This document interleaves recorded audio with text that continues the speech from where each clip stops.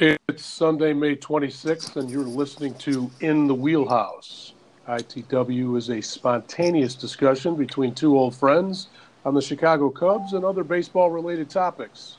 I'm Tom Hockney. And I'm Leo Fontana. Today in the Wheelhouse, we welcome back our resident expert on the New York Yankees, Jeff Weiss. We'll also be going deep into the Chicago Cubs, as we always do.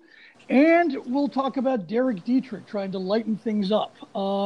Adam Eaton and Jeff and Todd Frazier can't seem to get along. And I screwed up the intro, but that's okay. Jeff, we're just really glad to have you back. It's great. Yeah. Good to be back. Where are you coming to us from right now? I'm coming to you from Boynton Beach, Florida. Okay. All right. And this is your full-time residence year-round now? This is, what are you, yes. Yes, this is my full-time residence. So, all right, well, good. It's just great to have you back. You know, the Yankees have been playing well. It just seemed like the right time to have you on. So great to have you back. I have a little news. I'm going to be traveling to St. Louis next weekend. I've been canvassing my friends in St. Louis to somehow get me tickets to the Cardinal Cubs series, and I'll be going Saturday night. Well, very excited. Good luck, Cubs. Good luck to you, and good luck with the classy St. Louis fans. Exactly. What is it? What is it that you say, Tom? It's the intersection between. I don't remember that saying. I just know that I've been there, and they're like unlike Sox fans, White Sox fans, where you'll get accosted if you wear, you know, your Cubs or Tiger gear, or in your case, Jeff, your Yankee gear. They're like Philadelphia fans on the south side of Chicago. St. Louis, they're a little bit more subdued in their in the way that they watch their teams. They're kind of snobs, and they're somewhat they're a little bit racist too. So not as bad as Boston. They imagine themselves baseball geniuses. Right. And are you sure we're not talking about? Exactly. They're not as bad as Boston on the racism side, but they're pretty bad. Welcome, Jeff. It's great to have you back. So, all right. So let's get right to it, and we're going to begin, as we have Jeff here. We're going to begin with the New York Yankees, who are in first place. I think at the last time I checked, it's 4.5 game lead over the Rays, and but they've been riddled with injuries. I joked last week that they're single-handedly killing Obamacare. What's going on? How have they been able to win? Is it that they just play the Baltimore Orioles every other series?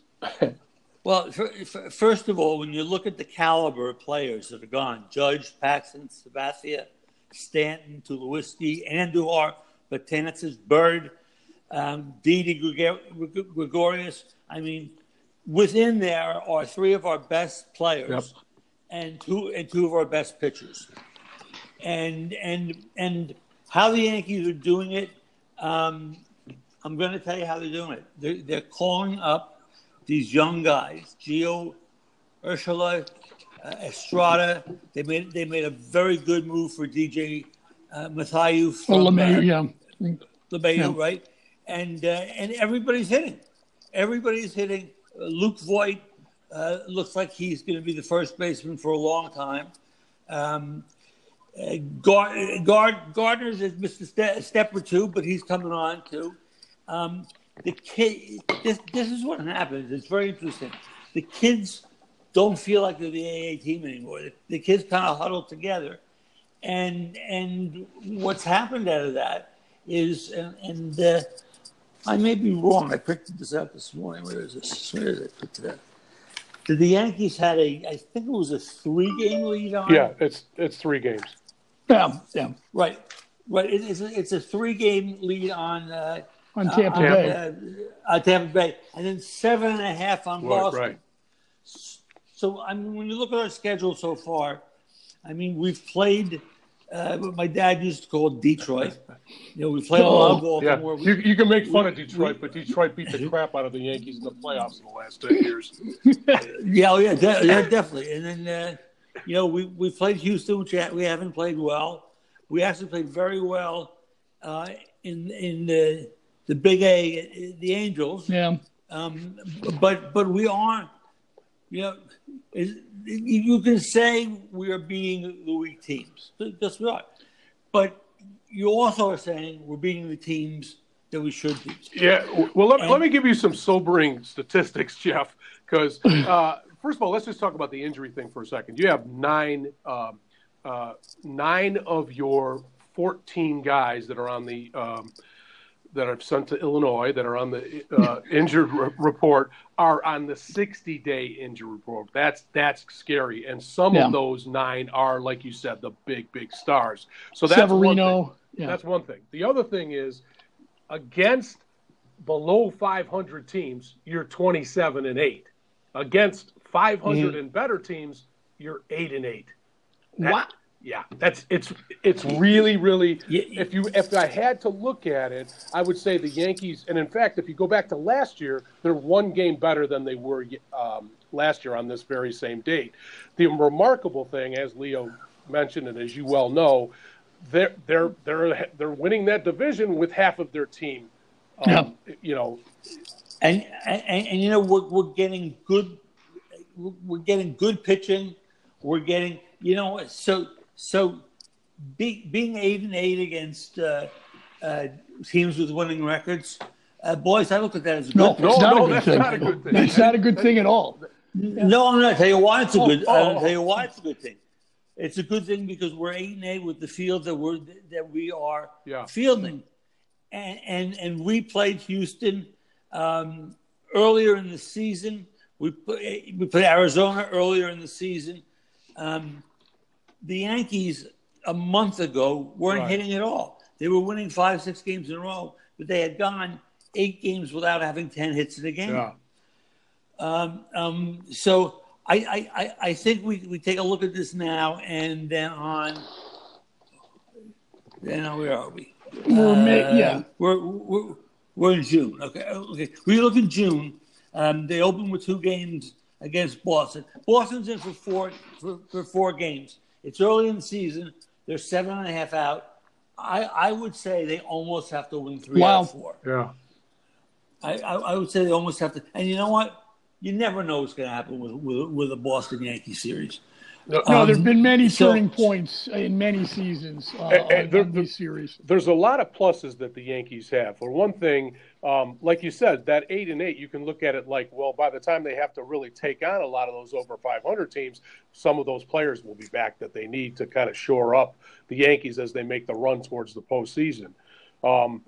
But, you know, do you know anything about this guy named Domingo German? Because he is 9-1, and he is really the anchor of the starting staff right now, due to all the injuries. Well, he's totally made up for Severino, and he's an interesting guy.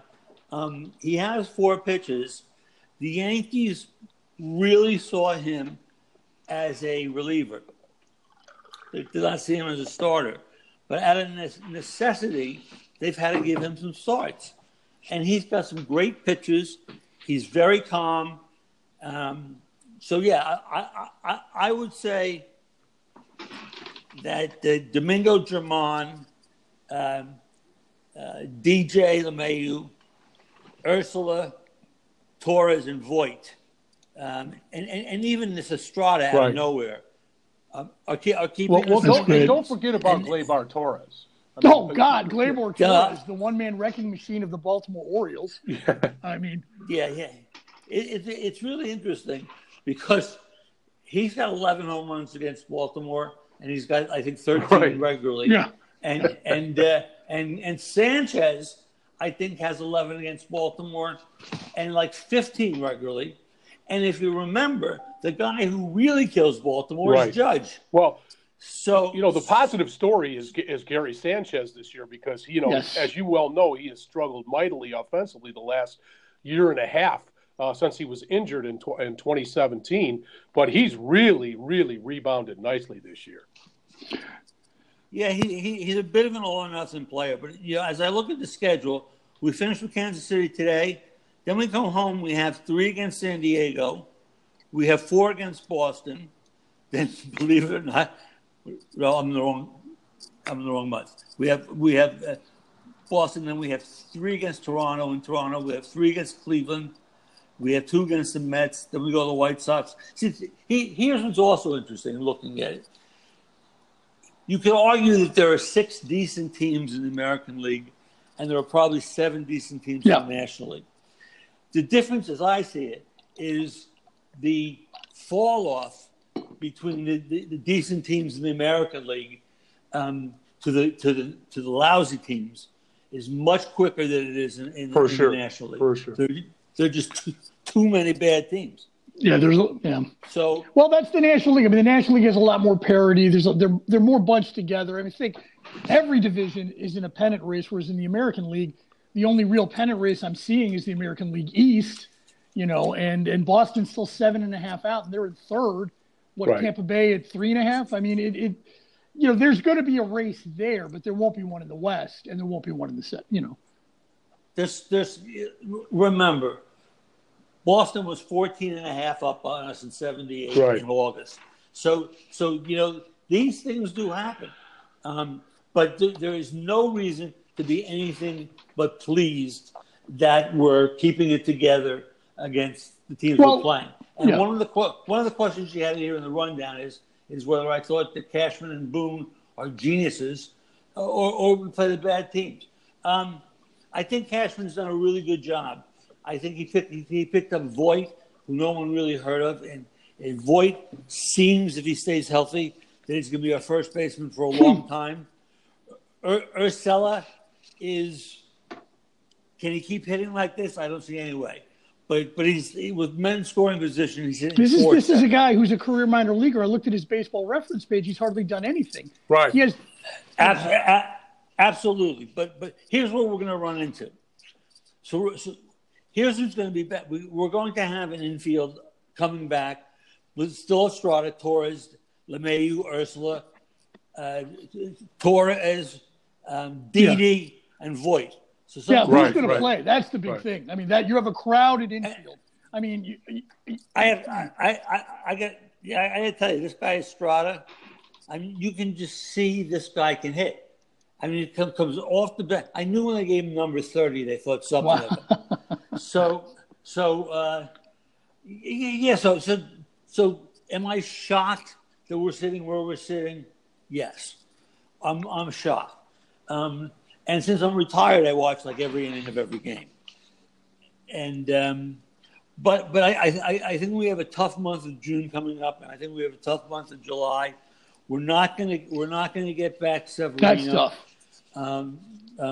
There is some real question about how much Paxton is going to be able to help us, because he threw another bullpen session, but it's one of these bullpen sessions where his knee is still a little cranky, but he wants to play through it. CeCe is a 3 or 4 inning pitcher, so we really need to. I don't think we would trade Urshela. I don't think we would trade Torres, but would we trade? What am I thinking about? Who's our normal third baseman? What's what? I don't know. It's Urshela Andrus, isn't it? Yeah. Yeah, it's Urshela Andrus. No. It's the guy who just got shoulder surgeries after the year. Andrew, right. Yeah, they're not getting rid of him. Ursula's the odd man out once everybody's back healthy. I mean, I have brought up the name of Didi, but I have been blown off the map by my cohorts. And you know what? He's a lefty. He's great. Leader. I think he's a great player. He's great. They're not getting rid of him. They're not getting rid of Torres. Yeah, but there's no way. Yeah. But and you know, you look at the outfield. Gardner, all of a sudden, he's hitting 245. He couldn't do anything. We have a problem with the fact that Clint Frazier is an orange cone. He seriously, he dropped the ball last night that was right to him. He overran a ball. He's just not a good fielder. I actually like the outfield right now more with Maben and is it Tauchman? Yeah, Tauchman. The names though. No. Maben, Hicks, and Aaron Hicks. Aaron Hicks and Gardy. because I think that, but we're also going to come back to a team of designated hitters. Right. Because I talked to my friends about Stanton. It's very interesting, and they told me last year that Stanton's the kind of guy who comes in, he gets one injury, and next thing you know, while he's rehabbing, he has another injury, and then next time he has another injury. Well, he played in 152 games for Miami in 17. I believe he played in 150 games for us. I hate to say the guy at his $32 million a year is a question mark, but he really is a much better Dave Kingman. He's a home run or strikeout guy. So anyway, but these guys will be coming back. I don't know. I don't know what's going to happen. You really do have all these. I'd say players who are good at one thing, but they're not complete players. If you look at the roster, and it's a lot of players that don't really fit. So it'll be interesting to see what happens when guys start coming back and some of the decisions they make. But that's not true about Aaron Judge, though. He's a complete player. He's not. He's not like Stanton is. No, Judge is a complete player, but it's at the time, and again, I remember when Phil Simms during his first years with the Giants, is the time you have to wonder, is Judge a little accident? Yeah, well, he's a big football player playing a baseball game. I don't think he's going to have the injury history that Stanton has, and again, you almost got to give the guy the benefit of the doubt because he's been so good to start out his career. I don't think the woes of the Yankees, which I think will play themselves out later in the summer, are not related to Aaron Judge. I think that one thing. Here's one thing that's kind of sobering. When you look at the best bullpens going into the season, the Yankees were head and shoulders the best bullpen in the majors. Now they're kind of in the middle of the pack, with the Cubs being near the bottom. We'll talk about that in a minute. Save conversions, the Yankees have 7 blown saves. Excuse me, out of 25 opportunities. That's a little bit troubling because we know how important the bullpen is towards the end of the season. I don't think the Yankees are going to win the World Series, but I think they're pretty darn good, and they're probably going to hang around for a while. I would take exception with you. I think for the last month the bullpen has been unbelievable. I think that Chapman has reinvented himself. Throws a lot of sliders. He's 14 out of 15. Britton, who is having trouble getting the ball over, has been excellent. Canely, who was nothing the former last White year, Sox, is off. He's one of our really count on guys. So I take a little homage to the bullpen. I know what you're saying because I have a group of Yankee fans, and I'm the first one off the boat. This bullpen sucks. How are we going to win? How are we possibly going to win? But I'd say, when they got off to 6-9, that was an issue. I think with the second best record in baseball, I think that the bullpen has been, guys like even Happ. We're going to get 5 innings out of them. Right. CC on a praise fight. So I believe we will go as far as this bullpen takes us, and I believe that we will get another starter. And I think it's good. What I want to know though is about this game you play with your friends, which is you guys each have to pick which Yankee will be gone from the team first. What is this all about? Yes. Well, this is. I'll tell you a quick version. A friend of mine who I worked at summer camp with in the 70s, I didn't like him at all. I really didn't. But I ran into him at a Yankee playoff game in 96. And from 96 until his unfortunate death in 2006, we talked every single day. Seriously, every single day. I don't even talk to my parole officer every day. Well, yeah. But so one year we started saying, now who will be the first Yankee gone? Now it's hard to look at it now because there's 12 guys on. women gone, Right. gone. And so it was called Flag Day, and we each would pick who would be gone by Flag Day. In 97, I had the winner. I had Fat Toto Robu. In 98, he had Dale. Oh, God, yeah, Dale Swim. Yeah. In 1999, I had Mike Butler. Nice. That's awesome. In 2000, he had Canseco. Oh, wow. And in 2001, I had Nick Johnson. Now, this that is so. Like I said, this is a tough year to do because everyone. Yeah. We talk about Tatchman, but he's such a better outfielder than Frazier, and I would say at this point he's a better outfielder than Gardner. So I think you'll see him coming up and down. But yeah, right. It's a little hard to play it this year just because with all the replacement parts, because there's got a lot of guys are going to be gone. But wait a minute. I don't think it's that hard. I think it's Kendrys Morales or Troy Tulowitzki myself. Once they come back. Tulowitzki would be a good candidate, but they're paying him a lot of money, aren't they? I know they are, but I just don't think he can hit the ball anymore. You know what? I think Tulowitzki is a good pick because the truth is he's going to start coming back when everybody comes back, and he's trying to learn how to play third base. You know what? I did not know DJ LeMahieu because as he's a great hitter. Leonard, yes, he is. As I told Leonard, I'm more a Yankees fan than anything else, so I don't sit down and watch Boston play Seattle or whatever. But I have very good friends who are Colorado fans and who told me about this guy. And the big question was, how are we going to keep him in the lineup and out of the lineup? The question is, how are we possibly going to keep him out of the lineup? Yeah. He does everything right. He's a big guy, so I would think he would hit for more power. But hey, look. They say these are good problems to have. And the last thing I would say to this part of the discussion is I am beyond thrilled and shocked. As well you should be. Well, and you know what, Tom? How it'll be in another month, I don't know. Let's put it in these terms then. Looking at the Yankee team as it is constructed right now, assuming that you're going to get guys back and so on and so forth.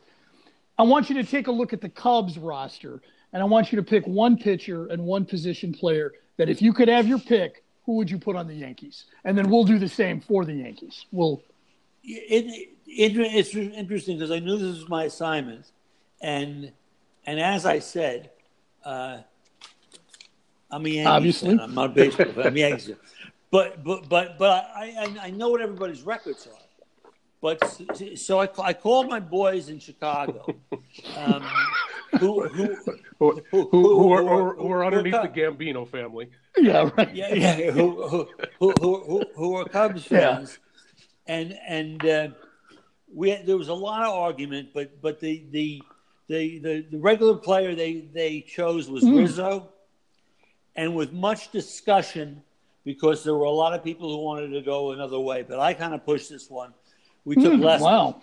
Because Lester's 3-3 with a 2.6 ERA, and still seems to be to me to be the potential stopper on that staff. So that's. I hope you're right. Yeah, I hope you're right too. Those are good choices. Rizzo's a great choice, but I think Baez is their best player. But you're right. But it's not like you don't have infielders. All right. So Tom, who would you take on the Yankees? So for me. I kind of looked at it almost from a flippant standpoint. I'm going to take this Domingo Germán, who's pitching so well right now, as my pitcher. And I just want Gleyber Torres back, even if it's just for 5 minutes. Yeah. I would take Gleyber Torres and throw Addison Russell off the roster. Yeah. And I have to tell you, Gleyber, you guys talk the Gleyber. You look at guys like Torres and Estrada. These guys were taught how to play. Correct. You could say Estrada. I hadn't heard of him, but he was wearing number 30, so that always means something. From the first swing, you could tell that that's great. Yeah, that's true about Baez too. Baez is cut out of that same cloth. Anyway, I would think by by July 1st, we'll have a better feel of what's going on. All right, so there's been some stuff in the news, and this is New York related. So we decided, even though you live in Tampa, we'll still ask you. I mean, this is the beef that has to do with Adam Eaton and Todd Frazier. I live in Boynton Beach. Okay. Well, are there a lot of Mets fans in Boynton Beach? Have you had a chance to talk to anybody about this dust up that happened? My Mets fans are almost ready to be lobotomized. because they come with another year. They did this around 8 years ago when they had Paul Wilson and all these can't-miss pitchers. And now they have all these can't-miss pitchers. And then they start having injuries. And Cespedes, how do you break it down? Both ankles twice. Twice. Guy fell on a farm or something. So anyway, the Mets are a mess. And here's my surprise about Todd Frazier. Todd Frazier came over to the Yankees. Very well liked. He was loved. Seriously, he was loved in the locker room. He was one of these players that was so happy to be on. He was just glad to be there. He was, and he wanted a 2-year contract, and the Yankees with some of the players they had coming up, Andujar and Torres. I mean, there just wasn't a place for him. So he signs with the Mets, and he's a kind of a role player. But then I hear about this fight going on, and personally, I'm in shock. They're moving lockers away from each other. Because when they were back in Chicago, was that bananas? I mean, one guy is saving the uniforms. Sal cut up. It's not good. It's a good thing they're both real mature. Oh, yeah. I would tend to side with Frazier in all of this too. Because Frazier seems to be the more down-to-earth person, and Eaton just at times has seemed completely out of his mind. Eaton is a known asshole. Everybody thinks. I'm calling it what it is. I mean, people speak poorly about him wherever he goes. And if you think about it, the dust-up has always started with Eaton. Even what happened last week, it was Eaton jawing, walking off the field after he hit into a double play. Eaton's a better player statistically, but he's like a real baby. Yeah. Yeah, when Frazier first came to the Yankees, he had been on the College World Series winning team. He had been the shortstop. So when they introduced the team went out. He went out and stood next to Jeter. So he was a nice story. But you know what? At a certain point, it's interesting. Everybody can hit a 98-mile-an-hour fastball. Until they can't, and that's really where it is. All right, so let's move on here. The next topic of discussion is Eugenio Suarez, the Reds' third baseman. He's nearly taken out by a herd of sausages in Milwaukee. Did you see this? Are you aware of the sausage race, Jeff, that they do in Milwaukee? Leo, when I read that headline, I thought this was like a gossip rag talking about Rock Hudson in the late 50s. Not quite. But in Milwaukee, they have this sausage race, and poor Suarez, poor Eugenio or Eugene, was going out to his position, and he was at the warning track in front of the Reds dugout, and the sausages came right at him, and he had to kind of slide through them, and he's like, "What the hell? What the hell?" I just thought that was funny. I hope people see. You can see it on YouTube. Nice. All right, so for whatever reason, the teams that I root for, the Yankees and the now miserable football Giants, there are no cheerleaders. There's no Coney Island hot dogs running around the stadium. And can you imagine that in Philadelphia? That'd be like Target. God. That'd be like Target practice for their fans. You are absolutely right. Guys, do I have a minute to talk about? I know you're getting a Cubs network. Yes. And so I'm going to give you a very fast overview on this.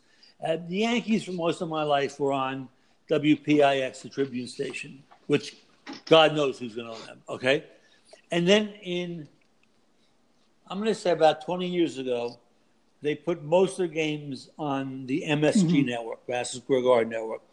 But at the same time, they sold 25 games. 1 year it was to the Fox station. 1 year it was to the. This is the situation we have now with the Cubs too, where they're on all these different networks. But okay, so the Yankees get on the Yes Network 10 years ago, and the Yes Network wants to be on basic cable.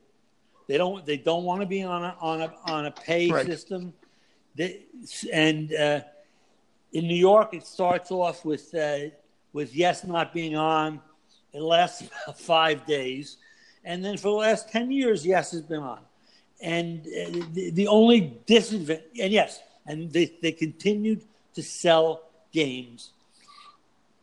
If you look at 25 to Tribune, and the 5 or 6 that are on ESPN, and then the games are on Fox Sports 1. You probably come up around 30, 35 games that are not covered by Yes. That's a lot. So the Dodgers, So the Dodgers come up, and at the time that the organization who is going to start the Dodger Network is Time Warner Cable, and they're in the 4th year of a 10-year deal. The Dodgers want to be on a basic system. They want to be able, anybody should be able to turn to it on a basic system. Yes, Time Warner will not put them on a basic system. They just will not. Now, so it has to be a premium package that the individual consumer has to buy. He has to say, "I want the Dodger game." You know what? They're not even available on that. They're not available. They're not available to 60% of the market. That's crazy. That's bad for future generation of Yankee fans. I'll tell you that right now. Yeah, or Dodger fans.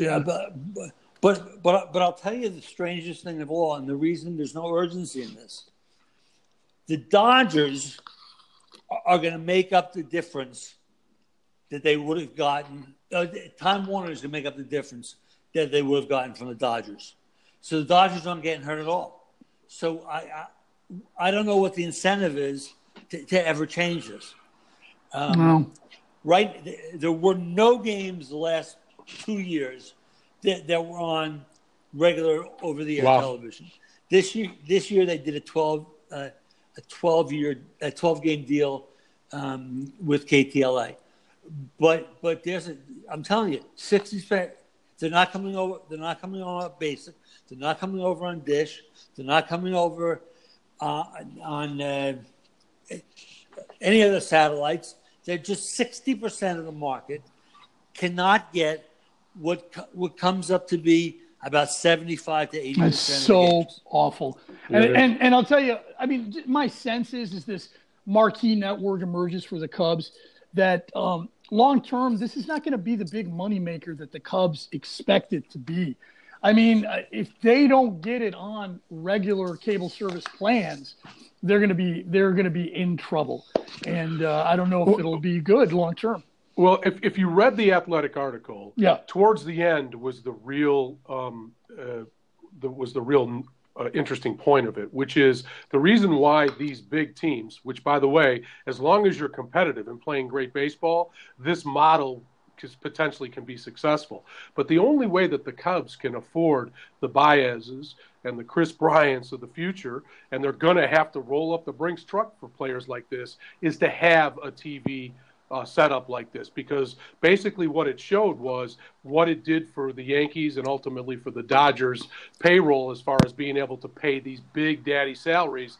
They couldn't do it without these TV networks. So there's that aspect. And as Leo and you and I have discussed in previous episodes about this, as long as the Cubs are playing well, this could be a success. And I think, nobody likes change. And a couple of years from now, everybody will be paying the money if the Cubs are competitive. But if the Cubs take a nosedive, or the Dodgers or the Yankees, I think these networks will struggle financially. They will. When I first started talking to you guys, and it looked like the Cubs were they guaranteed to win the World Series? No, but it just everything was clicking, And I said to Leo, the next year is the toughest because it's very tough to repeat. And it's very tough to repeat because as the Dodgers did, as the Cubs did, as the Red Sox did last year, they kind of forget about the salary cap. They get every player that they need, and they win. Now the Red Sox are going without a bullpen. Right. They have no bullpen. They're so far over the luxury tax, it's not even funny. It's ridiculous. And now the Cubs seem to be – the Cubs are interesting. Who's the guy? I always get his name wrong. Schwarber. Yeah.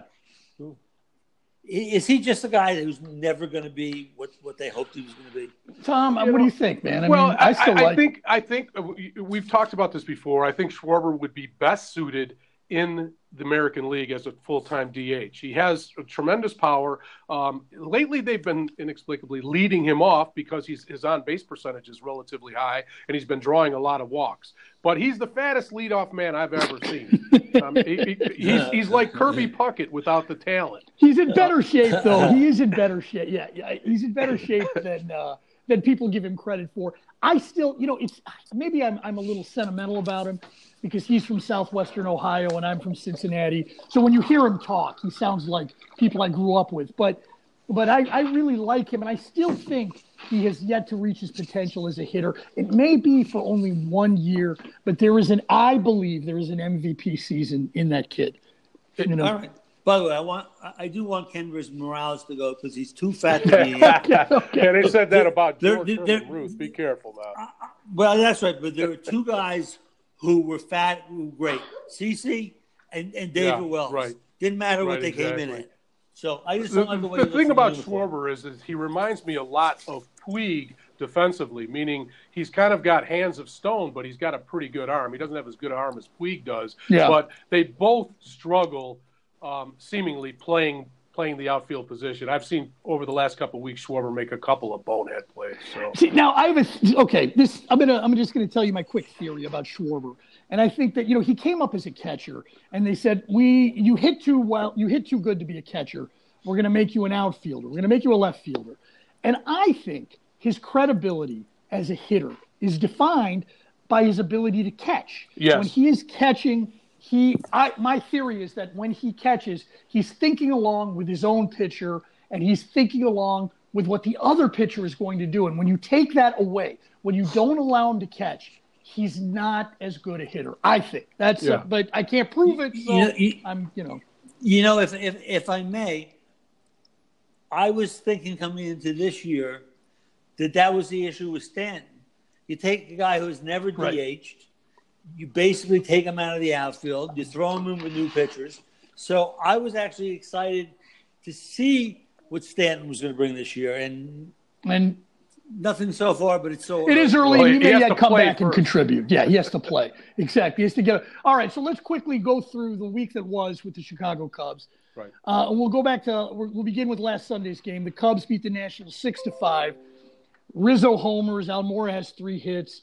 Hendricks cruises for 5 innings, but then for the first time in 4 starts, he gets knocked around a little bit. Steve Cishek gets a save over 2 1/3 innings, but the Cubs win the series, but they go 3-3 on the road trip. It's kind of been on again, off again for this team.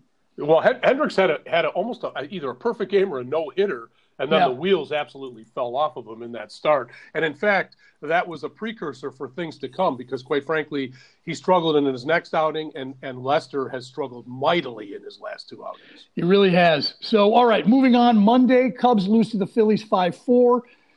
It's a big deal because Jake Arrieta makes his first start at Wrigley Field since leaving the Cubs for Philadelphia. He faces Darvish, who replaced Arrieta effectively on the Cubs. He dominates for 5 innings, but the Phillies get to him for 3 runs. Cubs come back to take the lead, but, they lost this one when the bullpen fell apart, and that was kind of brutal. I want to ask a quick question for you guys. Is Darvish to you like Ellsbury is to the Yankees? No, he's better. He's better than Ellsbury. Is he? I mean, okay. Ellsbury was pretty ineffective for you guys, and he was the reddest of red asses. The problem is with Darvish is he's always been so soft. It just seems like there's something, I don't know, a component, a toughness that he's been lacking. Although He did show it in yesterday's start, which we'll talk about in a second. All right. Yeah, I'll take Darvish over Ellsbury every single day of the week and twice on Sunday. Okay. Tuesday, Cubs beat the Phillies 3-2. They're down 2-1 in the ninth. They stage a 2-run rally culminating in a pinch hit, first pitch walk-off RBI single by Javi Baez, and this who comes off the injured part of the bench to do it. Yes, that's right. He comes off they tape up his ankle, his gamey ankle, and he comes in and hits a line drive down the right field line, and the place goes nuts. It was a fantastic win. It was their fourth walk-off win in their last 8 home games, which I thought was pretty impressive. So, right. Well, that is impressive, but it speaks about the bullpen too, and we'll talk about that. There's a reason why they've had to walk off those games. All right, so we go from 2 days, Monday and Tuesday, where they play at Wrigley, and it's really, really difficult to hit. And now we go through a few days at Wrigley where it's really difficult to pitch. And I think that this is just sort of evident of how different the park plays during different conditions. But the Cubs beat the Phillies 8-4. Cole Hamels pitches, but he doesn't get past the 4th inning. Rizzo had a long home run. God. Yeah, he did. I saw it live. That was unbelievable. He destroyed some light bulbs in the Budweiser sign. That would have been. It was a Roy Hobbs moment. It was. He would have, if that Budweiser sign, if the park had been configured like it had been in the past, that would have broken a window in the building across the street. Well, they originally reported it as 473 feet, which would have made it the longest hit in the StatCast era. But then they revised and said it was actually 437. I don't know how they can come up with that, because I will tell you, I saw it live. That ball bounced off of that sign. That was not, it didn't lob into the sign like a lot of home runs that die at the end. It still had a lot of life. It definitely would have went across the street if that sign wasn't there. Oh, absolutely. Absolutely. All right. So Thursday, this is a day game. Cubs lose to the Phillies 7-9. They almost make a miraculous comeback. It's 9-7, Leo. Well, they got the tying run on, is what I'm saying. The tying run came to the plate. It's not 7-9. What are you, my wife? So Lester doesn't pitch well for the second straight start, but the Cubs defense doesn't help him. There's some unearned runs. Chatwood is given an at bat, which I thought was great. He's a pitcher. Yep. And he doubled in and drove in a run. I thought that was pretty cool. He was in the on-deck circle yesterday, so they're going to use him kind of like they did back in the Zambrano days. But, That's right. All right, so Friday, 6-5. The Reds beat the Cubs 6-5. I hate the Reds these days. I'm from Cincinnati. I used to be a Reds fan, but this is a game the Cubs should have won. The bullpen allows 3 runs, and the Cubs blow a late lead on a home run by the Cub killer, Eugenio Suarez, and it's clear that the bullpen is a problem. So let's stop the little train right now. We want to talk about this game. This was the worst defeat of the season for the Cubs. Wow. And for a couple of reasons. One of the reasons is that you're losing to the Reds. It's like, come on, at least the Yankees are beating up on the Kansas Cities and the Baltimores of the world. The Cubs must win games like this.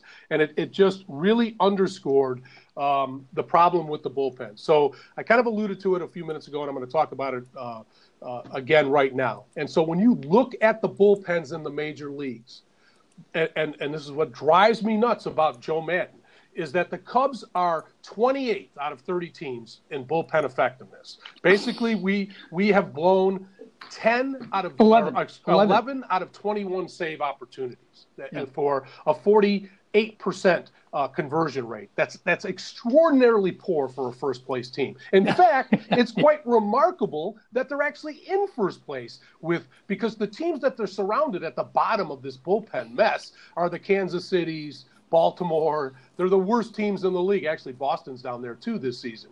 The best teams are Minnesota, the White Sox, Cleveland, San Francisco, teams like that. But what really made me mental is that at the end of the game, first of all, Leo, as you well know, because we text back and forth during the games, yes, Madden makes me crazy with the way he handles bullpens. He's not very good.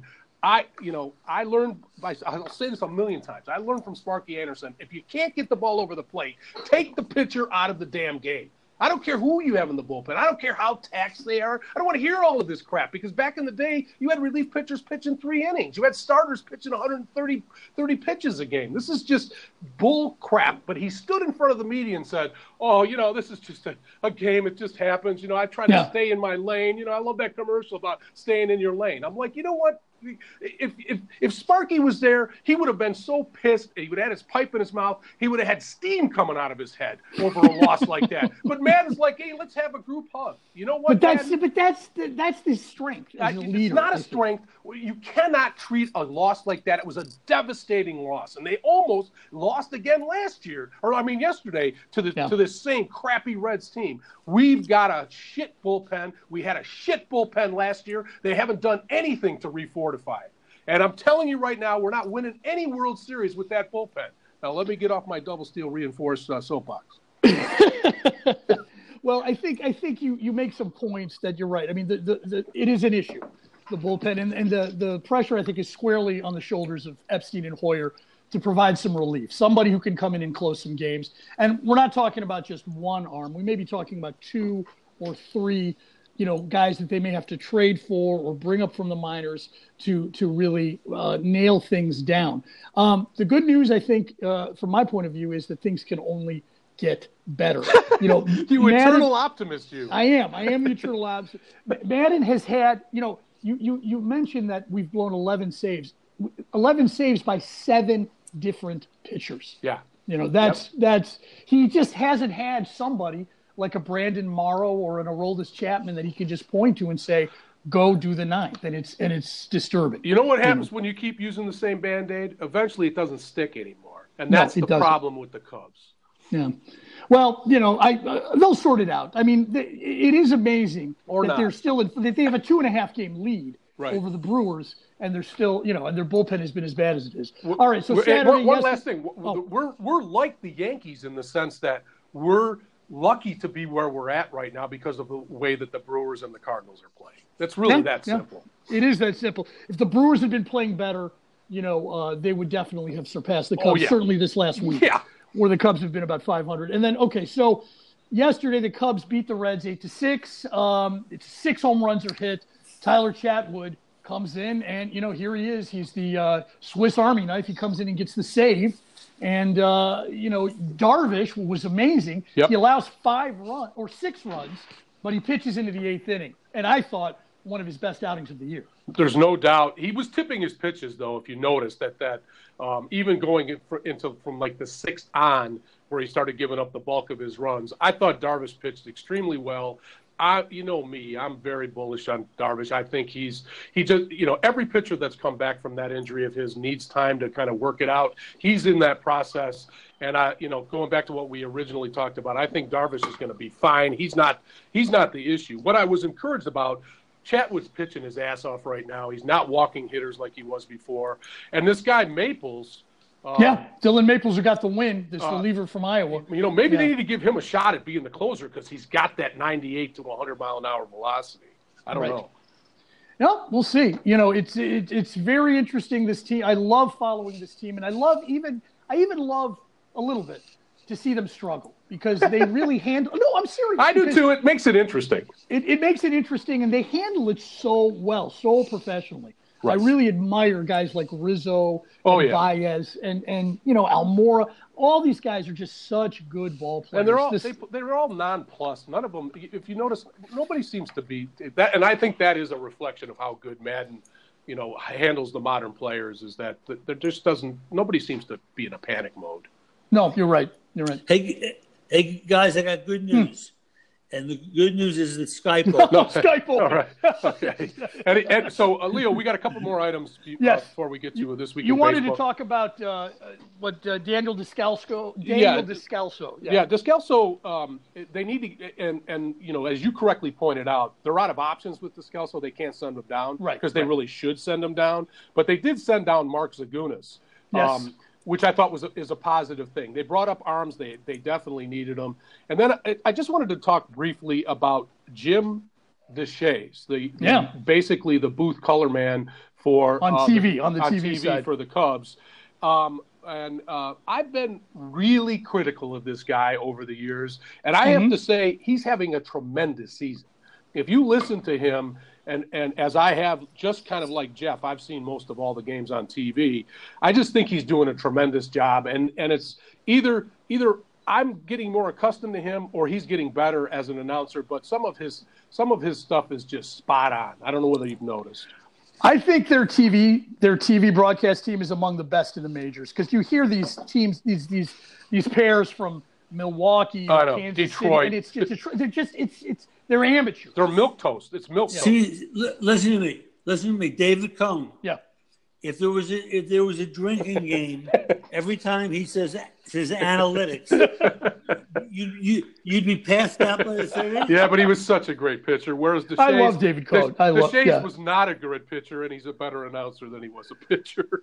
They were talking about my favorite Jim Deshays moment was like last season, where they were ahead by a lot, and there weren't any options available in the bullpen. So Anthony Rizzo had to come in and pitch 2 innings.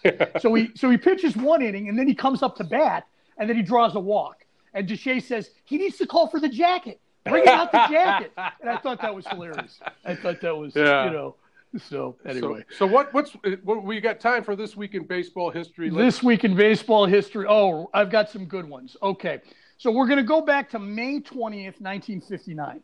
All right. Yeah. These are all Yankee kind of related. Good. But the first one is the Yankees slip into last place. Wow.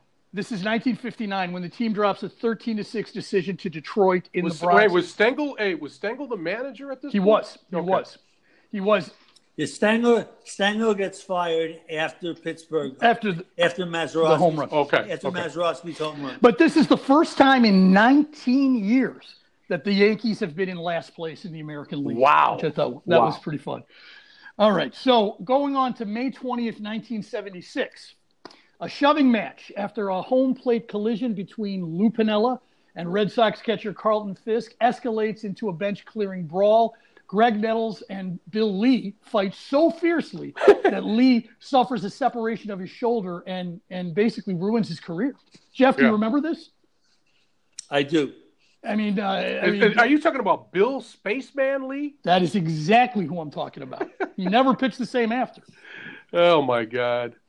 I mean, it's not like he was a hard thrower to begin with. Right. He was a very effective pitcher for a while, though. But, I mean, the Yankees won the division that year, right, Jeff? I mean, in 76, was this kind of a turning point? No, for sure. Yeah. 76 was a Chandler's home run, and it was and swept by the Red Sox. But this must have been a turning point in that year for the Yankees. I have to admit to feel that anyway. All right. So May 24th, 1986, Billy Martin, who's drunk at the time, is fired as the host of Saturday Night Live by executive producer Lorne Michaels when Martin slurs his line during a skit, and then Martin sets fire to the dressing room. Do you remember this? I do, because later in the show, he actually was rehired by Steinbrenner to finish the show. So it had to be all a gag. It was all a sketch. No, I don't think that was a gag. Martin was a notorious alcoholic. And anyways, sad demise, too. It is sad. It is sad. All right, so we'll go back. The last one, we're going to go back all the way to May 25th, 1919. And now Casey Stengel is traded by the Dodgers in the offseason. And he's at the plate playing at Ebbets Field, calls time. He steps out of the batter's box. The Ebbets Field crowd, they're just giving him hell. They're just razzing him. He tips his cap, and a bird flies out from underneath his hat. And he gives the Pittsburgh fan, he gives him the bird. Nice. Which, lovely. Yeah. Now, what I wanted to say, Jeff, now, is it true that your father took you to that game in 1919? Okay. No. Not quite. No. Not quite. It's a little before your time. Take all the shots you want, boys. Hey, if I want this kind of abuse, I'll just go home. Exactly. See, I have a question that might be interesting. Now, I'm not in, it's not like you're Connor's Corner and I get a Rambler American, but I thought maybe if you're up to it, maybe we should talk right after the All-Star break to see. That sounds great to me. That might be a great idea. That sounds like a great idea. But absolutely. We are unfortunately out of time for today, Leo. Send us out. All right. Well, thanks for listening to all of our listeners, and I want to thank Jeff for being on the show once again. Yes, thank you. Great Jeff. Talking to you guys as always. Have a good one. You do say. All right. Bye. Thanks, guys.